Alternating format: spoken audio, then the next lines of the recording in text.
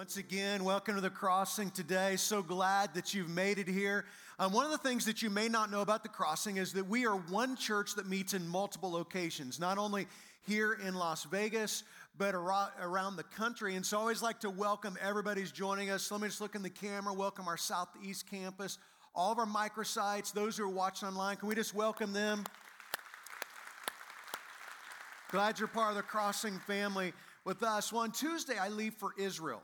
Darla and I, we are leading 48 people from the Crossing to Israel to literally walk where Jesus walked.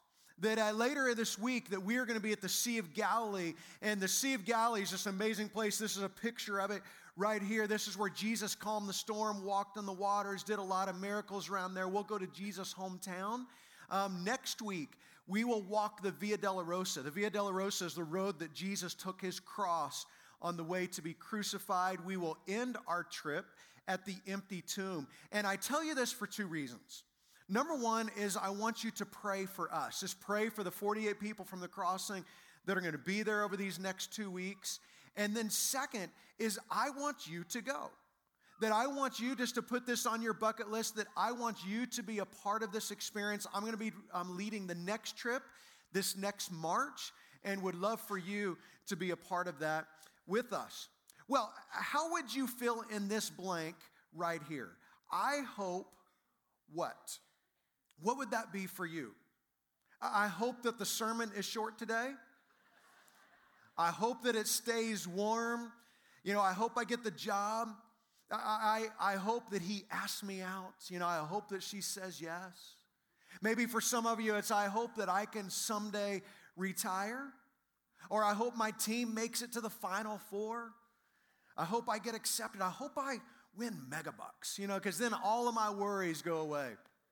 All of us have hopes. We all have hopes. So let me just give you a definition of hope. That hope is the person or thing on which your expectations are based. That whatever your expectations are for the future, that's where your hope is based. For some of you, it's a relationship. Your hope is based in a relationship or a career or your ability or your looks. That you have focused your hopes on someone or something. So, how do you maintain hope in what feels like a hopelessly broken world? See, if you've ever placed your hope in someone or something and that something comes crashing down or that someone left you, then you understand this tension right here of maintaining hope in what seems like a broken world. If you've ever stood at the altar and said, "Till death do us part," but your spouse meant, "Until I find someone else," then you know how hard it is to maintain hope in a broken world. Well, if you have your Bibles, I want you to turn to Hebrews chapter 6. That we are in the middle of this series that we're calling G.O.A.T, the greatest of all time. And Jesus is the greatest of all time. In this series, it is based on the New Testament book called Hebrews. Now, here's the thing about Hebrews. We don't know who wrote it. That there are some ideas, but we don't know for sure who wrote it. Some people think the Apostle Paul wrote the book of Hebrews. But there's a lot about Hebrews that just doesn't sound like his writing. Others suggest it might have been Luke, as in Matthew, Mark, Luke, who wrote one of the Gospels. Some people think it was Barnabas or Apollos, who were both traveling companions of the Apostle Paul. Some people suggest that it might have been a woman by the name of Priscilla. But we really don't know who it was. But whoever it was, they were writing to some Christians in Rome who had lost hope. That Nero is now the emperor in Rome, and he makes sport out of killing Christians. And they're ready to give up and go back to their old life. And the writer of Hebrews gives the purpose for his letter. It's just this right here, is that Jesus is greater. That whatever you're going through, Jesus is greater. Whatever hope that you've lost, Jesus is greater. So don't give up. Do not give up. Well, we're going to pick up this passage here in Hebrews chapter 6, beginning in verse 13. And here's what the writer tells us. It says, when God made his promise to Abraham, since there was no one greater for him to swear by, he swore by himself. This is so great. We'll unpack this. Saying, I will surely bless you and give you many descendants. Now, he's going to explain this further, and what he'll say in a few verses is people swear by something that is greater than themselves. See, when we want somebody to believe us, when we tell them something and we want them to believe us, we swear on something greater than ourselves. And here's what we say, I swear on my mama's grave. I mean, that's pretty serious right there. That, in other words, I'm telling the truth, and if I'm lying, may my mother be desecrated. So I'm telling the truth. Or maybe you say, I swear to God. It doesn't get any higher than that. This was actually the practice of the Jewish people, that they would swear by Yahweh, that they would take their oaths in the name of God. Now, we do this in a court of law. If you go and you testify in a court of law, you will raise your right hand and you will say, I swear to tell the truth, the whole truth, and nothing but the truth, so help me God. I am swearing that this is the truth on something greater than me. Now, when God swears, he faces this dilemma because there's nothing greater than him. So what does he swear on? Well, he says, I swear by myself. If I'm lying, then I'm not God, but I am God, so I swear by myself. And this is what God does with Abraham. God does this with Abraham. God comes to Abraham in Genesis chapter 12, and he makes a promise. He says, I want you to leave your country, your friends, and your family, and I want you to go to a land that I will tell you when you get there. I'll show it to you. And if you will do that, then I will bless you and all people through your family, through your descendants. Now imagine what this conversation is like. If you're a husband, then you understand this, trying to go home and explain something to your wife. So imagine Abraham coming home to Sarah and saying, honey, pack up everything, we're moving. We're leaving our home, we're leaving our parents, we're leaving everything that's familiar. Well, where are we going? I don't know, but I'll know when we get there. Why are we going?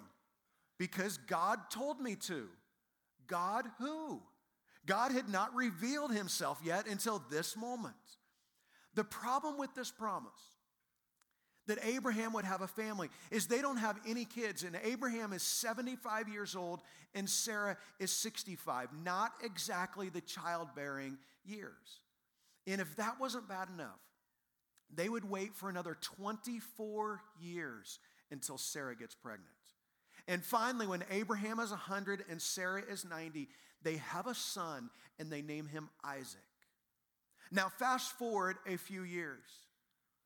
And God tells Abraham, he comes to him, he says, I want you to take your son, your only son, and I want you to go up to the mountain. I want you to sacrifice him to me. Well, of course, if you know this story, after seeing Abraham's faith, God stops him and does not allow him to sacrifice his son, of course. And it is right there at that place that God swears by himself. He says, since you did not spare your only son, I will surely bless you and give you many descendants. Goes on here in verse 15, it says, so after waiting patiently, Abraham received what was promised. God made this promise, and Abraham received it. But as you look at this, it says after waiting patiently, because if you know the story of Abraham, it doesn't seem like he was very patient.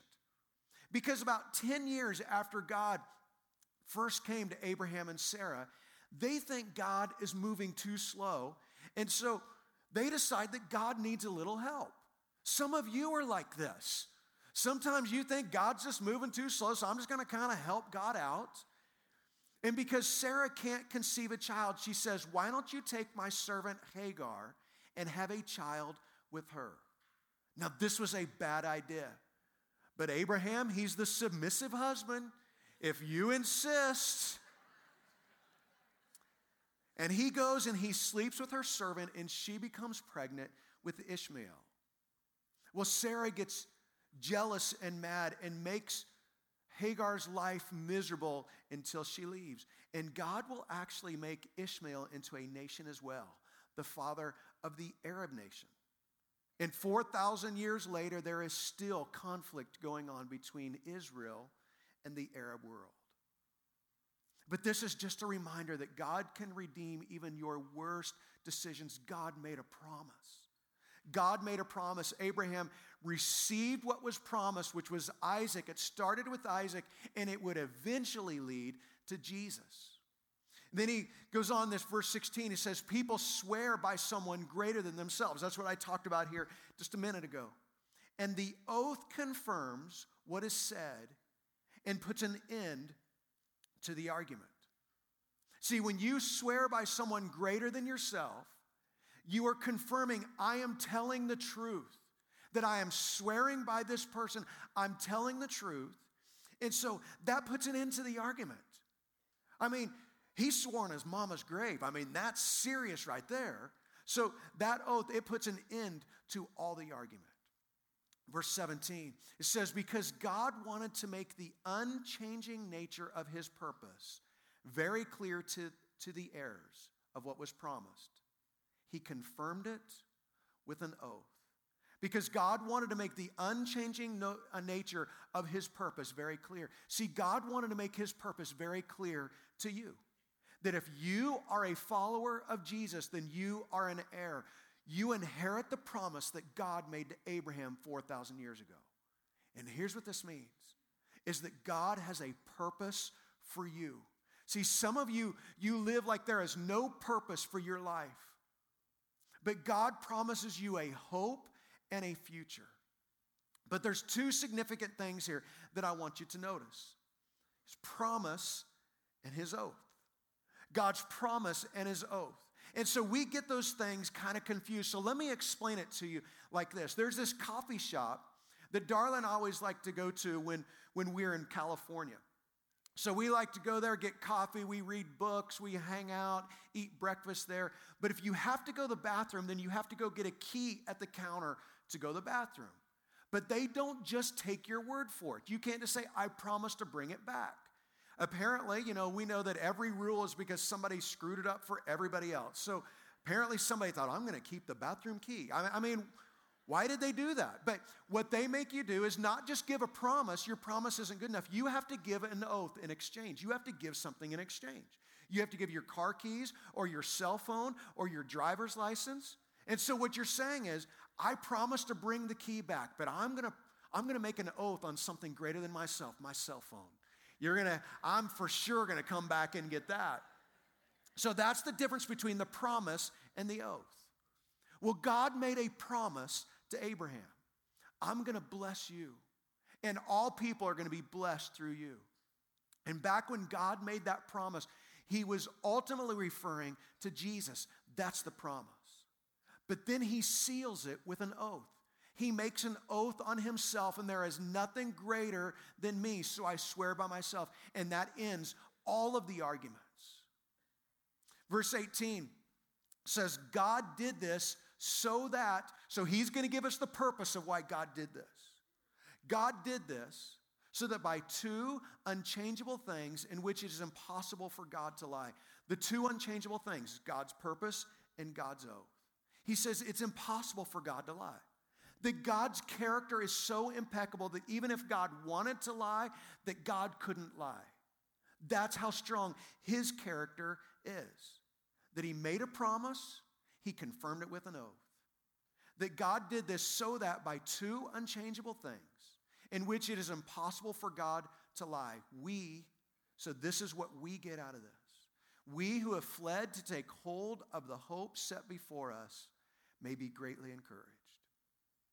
See, he speaks all of this into you who need encouragement. That in the middle of whatever you're dealing with right now, whatever burdens you carry, that this truth is to greatly encourage you. It's to encourage you and say, don't give up. You can be encouraged because God keeps his promise. God sealed it with an oath. God keeps all of that. But this next verse is huge. That you might find yourself in a transition that you never asked for, or a circumstance that you wished would go away. But there is something powerful in this for you. He says, we have this hope, talking about what we just talked about. We have this hope as an anchor for the soul, firm and secure. That this is the hope that we have. That God made a promise. He confirmed it with an oath, and he fulfilled it through Jesus. That's the hope. And this hope is an anchor for your soul. It is firm and secure. Now, an anchor has two purposes. This was written to some people that they're used to being on ships and used to being on boats. And so an anchor has two purposes. That when you pull into the harbor, you drop the anchor so that you don't drift. See, the harbor, this is the safety zone. This is the no-wave zone. And if you've ever pulled into a harbor and forgot to drop the anchor, then your boat will just drift away. See, this hope, it's an anchor for your soul. We talked about this a few weeks ago because there is a drift factor in all of us. And if we are not careful, we will drift away from God's purposes. And here's what we learned. Here's what we learned about drift. Drift, it is slow, it is incremental, it is unintentional. Nobody plans to drift. It just happens. And you don't even see it happening. It's just incremental. It just slowly happens. That you can't drift away from something without drifting toward something else. That you can't drift away from God without drifting towards something else. This hope will keep us from drifting in our life. But there's a second purpose of the anchor. The second purpose is to provide safety in the eye of the storm. That when you're out in the seas, when you're out in the waters in the middle of the storm and it's raging around you, you drop the anchor so you don't get blown off course. And you drop the anchor so that the winds don't blow you into the rocks of the shore and tear the boat apart. But it also keeps the boat from what's called pitch and roll. Because what happens is, as the waves hit the boat and it goes like this, it'll come back and then the next wave fills up the boat and it sinks. And so you put the anchor down, and so as the wind is blowing here, it's blowing at the end, and you're able to weather that storm and make it through. I always think of Forrest Gump when I think about this. Remember Forrest Gump? Remember when he and Lieutenant Dan were on their shrimping boats in the middle of the storm? They put the anchor down and they rode the storm out. That's the purpose of the anchor. So look at this again as the Hebrew writer tells us this. He says, we have this hope as an anchor for our soul, firm and secure. It enters, talking about this hope that you have, it enters the inner sanctuary behind the curtain where our forerunner Jesus has entered on our behalf. He has become a high priest forever. Now, we talked about this a few weeks ago, but the language that he's talking about is that once a year, the high priest would go into this inner sanctuary, also called the Holy of Holies. This is where the Ark of the Covenant was. And once a year, he would make a sacrifice for all of the people's sins. What the Hebrew writer is reminding us is that Jesus went there once and for all. He did this on our behalf. He offered himself once and for all and became the scapegoat for our sins. This is what our hope is based on. That Jesus paid the price for you. So let me just summarize. Because this is our hope right here. Our hope is that God made a promise. He confirmed it with an oath. He fulfilled it through Jesus. God made a promise. He confirmed it with an oath. He fulfilled it through Jesus. God made a promise. See, here's the problem with the promise. Most people think that God promised something that he never promised. Because when the storms start raging, we're like, God, when are you going to? God, where are you? You promised. Listen, God never promised that you would always be healthy. He never promised that. God never promised that you would be wealthy. He never made that promise. God never promised that trouble will never come your way and you'll have this perfectly polished life that always works out. God never promised that. You want to know what God promised? God promised, I will never leave you nor forsake you. God promised, I will meet all of your needs. God promised that He will bring good out of every situation. Listen, if you're a follower of Jesus, God's promise to you is He will bring good out of every situation you face. God's promise is He is for you. He's not against you. God's promise is that He will complete the good work that He's already started in you. God made a promise. And then God confirmed it with an oath. See, God never changes. God is the same with Abraham, God is the same with Jesus, and God is the same with you. And His promise, it is not based on you.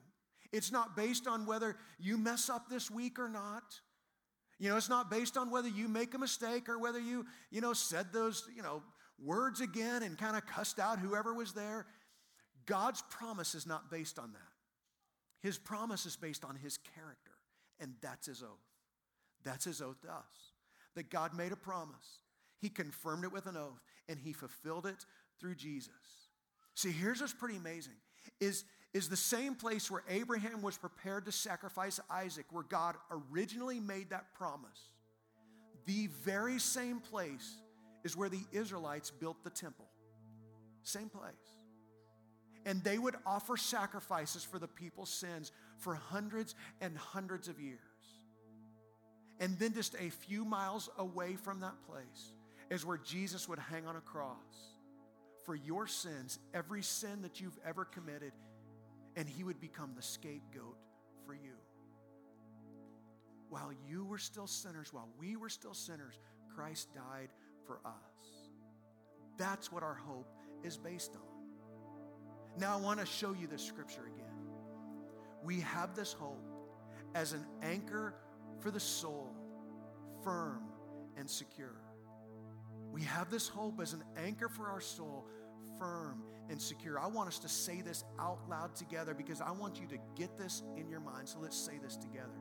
We have this hope as an anchor for the soul, firm and secure. Let's say this again. We have this hope as an anchor for the soul, firm and secure. And then the Hebrew writer would just remind us this. So don't give up. So don't give up. Wherever you're going through, don't give up. So here's my question for you. Where is your life anchored? Where is your life anchored? And is it strong enough to anchor your life? See, we try to anchor our life to so many different things that aren't secure.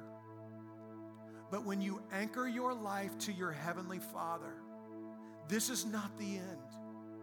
Even when this life ends, it is not the end.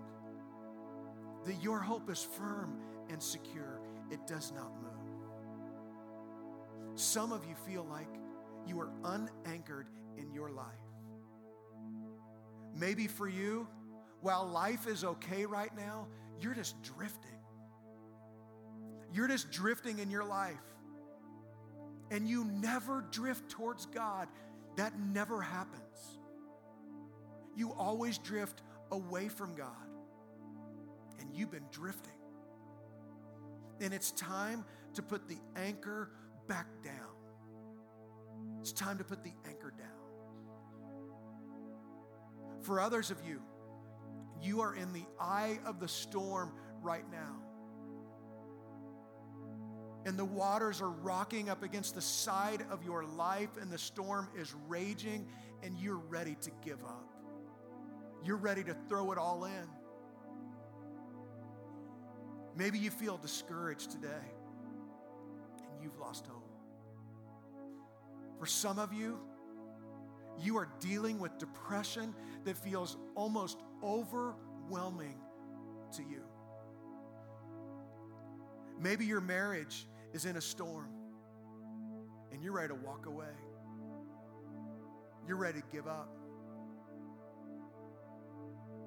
Maybe it's a wayward son or daughter that they've walked away from God, and it just is so tough.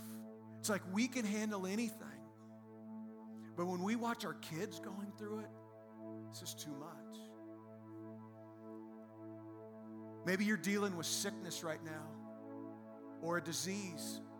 Maybe you're dealing with cancer and you can't even remember the last time you felt good. And you just feel like you have no hope. Maybe you lost somebody that you love this year or last year. And life will never go back to the way it was before. And you're trying to find a new normal and a new hope. Maybe you're in a relationship storm and you feel like no matter what you do, you can't say the right thing or do the right thing. And you've lost hope and you're ready to give up. That you need to anchor your life back to Jesus. You need to anchor your life back there. There's a third group. There's a third group here. In this third group, for some of you, you've resisted a relationship with Jesus. And so my question for you is, what is keeping you from anchoring your life to Jesus? Because you've tried so many different things, and I know you have a story. You have a story to tell me of what's happened in your life and the reason why you feel like God has let you down. Let me tell you, this hope, it is an anchor for your soul. It is firm and secure, and you can surrender your life to Jesus today. We're going to do something different today. We're going to offer the chance for anybody who wants prayer to come forward and to be prayed for. So let me just tell you exactly what's going to happen. I'm going to pray. I'm going to pray here in a minute.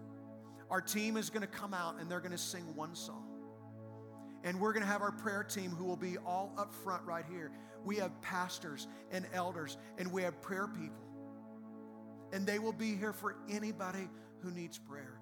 And so here's my ask for you. Here's my ask. Please don't leave early. We will finish on time. We've planned this whole service so that we don't go over.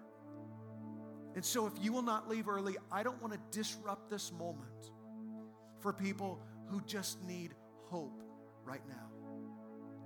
So I'm going to invite our prayer team just to come on forward. Just make your way down here. Then we're going to sing one song, and then we're going to be dismissed. But if you need prayer, we want you to come forward, and we're ready to walk along with you. So let me ask you to do this. Would you just please stand? And then we're just going to pray together, and then our team is going to lead us. So God, we come here today, and we admit that for a lot of us, we just have given up hope. There's a lot in this room that they've tried to anchor their life to something else. God, there's people here who are drifting. It's not that life is bad. They just have drifted away from you. And they're ready to put their anchor back down again. God, there's others that are in the middle of the storm and it is raging around them. And they need something that is secure and firm, that it does not move. So God, we come here in desperate situations saying, God, be with us. Give us this hope. God, there's others who are going to surrender their life to Jesus today. They're going to start a relationship with Jesus today and surrender their life to Jesus. And so we pray for them. And we pray this all in the significant, powerful name of Jesus.